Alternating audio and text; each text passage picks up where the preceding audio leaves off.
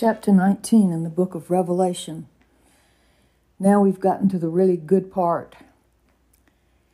This chapter is about the marriage supper of the Lamb and the second coming of Jesus Christ to rule and reign on the earth. We are the bride, he is the bridegroom. And this is a picture of us at the marriage supper of the Lamb, while on earth great tribulation is taking place. We've already studied that. We don't need to review it. But here's our hope. After these things, John said, I heard a great voice of much people in heaven, that's you and me, saying, Alleluia, salvation and glory and honor and power unto the Lord our God. Can you imagine being in that scene where all the people are praising God and giving him honor and glory? We live in a time where that is the opposite. Never in my life did I think I would live where Christians are persecuted and ridiculed as much as they are today. So as I have said throughout this whole series on Revelation, no matter the situation we are in, our future is one of great hope and excitement. And then verse 2 of chapter 19, true and righteous are his judgments. And we must remember that. It's not up to us to judge. He is the judge, and he's watching what's going on. He has judged the great prostitute, that's religion, all forms of religion, which did corrupt the earth with her fornication. And he's avenged the blood of his servants at her hand. Again they say, Alleluia, and the smoke rose up forever and ever. The 24 elders, remember them, and the 4 beasts? We saw that scene in chapter 4, where we looked into heaven and we saw the scene that would be before us at the rapture. The 24 elders represent the church. The 4 living creatures are the 4 mighty angels. They fell down and worshipped God that sat on the throne, and they said, Amen, Alleluia. A voice came out of the throne, saying, Praise our God, all ye his servants, and you that fear him, both great and small. And I heard as it were the voice of a great multitude, and the voice of many waters. Many waters is many people from all tribes and nations and kingdoms. And the voice of mighty thunder saying, Alleluia, for the Lord God omnipotent reigns. Will that not be exciting? When he takes his rightful place as heir to the throne, fulfilling the promise Gabriel made to his mother Mary at the Annunciation. Let's be glad and rejoice and give honor to him, for the marriage of the Lamb is come, and his wife has made herself ready. We should be right now making ourselves ready by keeping our heart with all diligence, by paying attention to our words as well as our deeds. To her was granted she should be arrayed in fine linen, clean and white, for the fine linen is the righteousness of the saints. We will be clothed in fine white linen, which represents God's righteousness.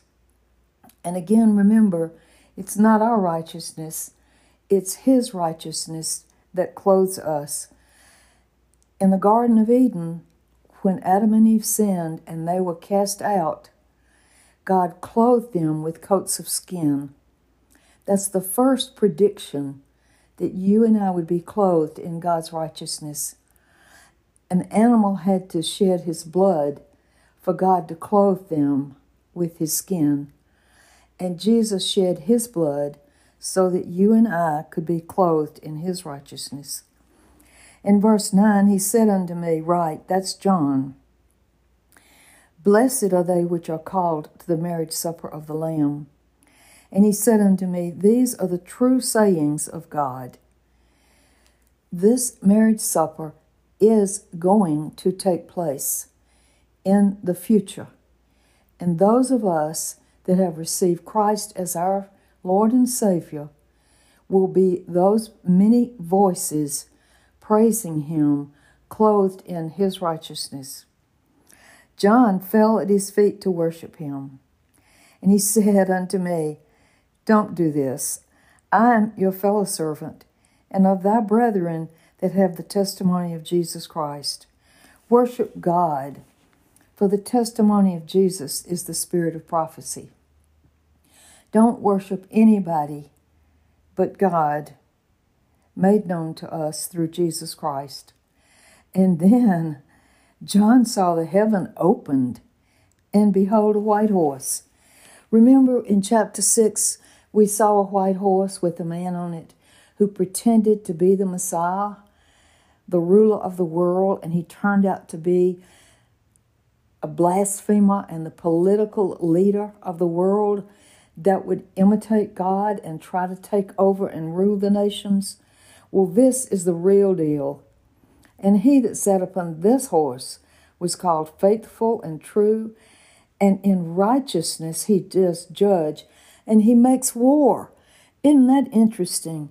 You would think if he judged in righteousness, there would be no war. But his judgment declares war on the unrighteous. His eyes were as a flame of fire. That speaks of judgment. And on his head were many crowns. He has deserved them. We have given our crowns to him. Maybe he's wearing our crowns. I don't know. He had a name written that no man knew but he himself. He was clothed with a vesture dipped in blood, the blood that he shed to give you and me the right to be at this place at this time. His name is called the Word of God. Remember in John, we're told that Jesus is the Word, and the Word dwelt among us, and the armies which were in heaven, that's us, followed him on white horses, clothed in fine linen, white and clean. And here's the war. Out of his mouth goeth a sharp sword, that with it he will smite the nations. I want to point out that it's nations. Globalism is not of God. He put us in nations. He wants us to stay there. And when he comes back, he will deal with the nations. He will rule them with a rod of iron, and he treads the winepress of the fierceness and wrath of God Almighty. Do you know what happens when people tread a winepress? They put the grapes in there, and they used to get on there and walk on it and crush the grapes. This is the way they made the wine in his day. And those people knew what he was talking about. We don't stomp grapes now to make wine. But he is stomping the people who have been against him. And he has on his vesture and on his thigh a name, King of Kings and Lord of Lords. He is stating who he is, and he is coming to take over. I saw an angel standing in the sun, and he cried with a loud voice, saying to all the fowls that fly in the midst of heaven, Come and gather yourselves together unto the supper of the great God. The next verse is pretty gory. Verse 18, God calls all the birds in the air to come and eat the flesh of the people he has crushed, as he tread on them, as they did in the winepress. Verse 18, eat the flesh of who?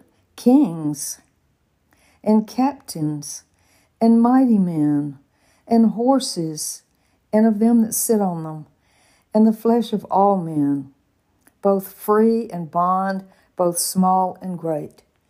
You oppose Jesus Christ on this earth after what he's done for us, and you will be destroyed by him at this time. I saw the beast and the kings of the earth and their armies gathered together to make war against him that sat on the horse. The people on the earth are going to make war with the Lord of the universe and against his army. And the beast was taken, and with him the false prophet. That's the political leader and the religious leader that we learned of in chapter 6, 7, and 8. They wrought miracles before him with which he deceived them that had received the mark of the beast and them that worshipped his image. The political leader and the false prophet or the false Messiah at this point in time are cast into the lake of fire, burning with brimstone. The interesting thing about brimstone is it burns and without consuming. It is a non-consuming fire. So you are thrown into the lake of fire. You burn throughout all eternity, but you are never consumed. And the remnant were slain with the sword of him that sat upon the horse. That sword proceeds out of his mouth, and all the fowls of the earth were filled with their flesh.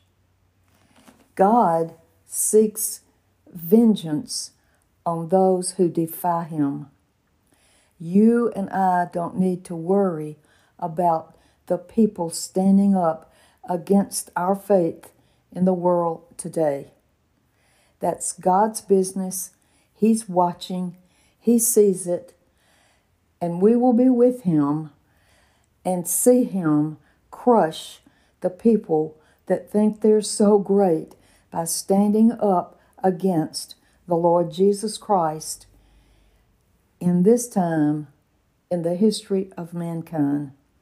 What a wonderful, great chapter to begin the month of April with, the month that contains the celebration of the death and resurrection of our Lord and Savior, Jesus Christ. Thank you for listening. God richly bless you and keep you in his perfect peace.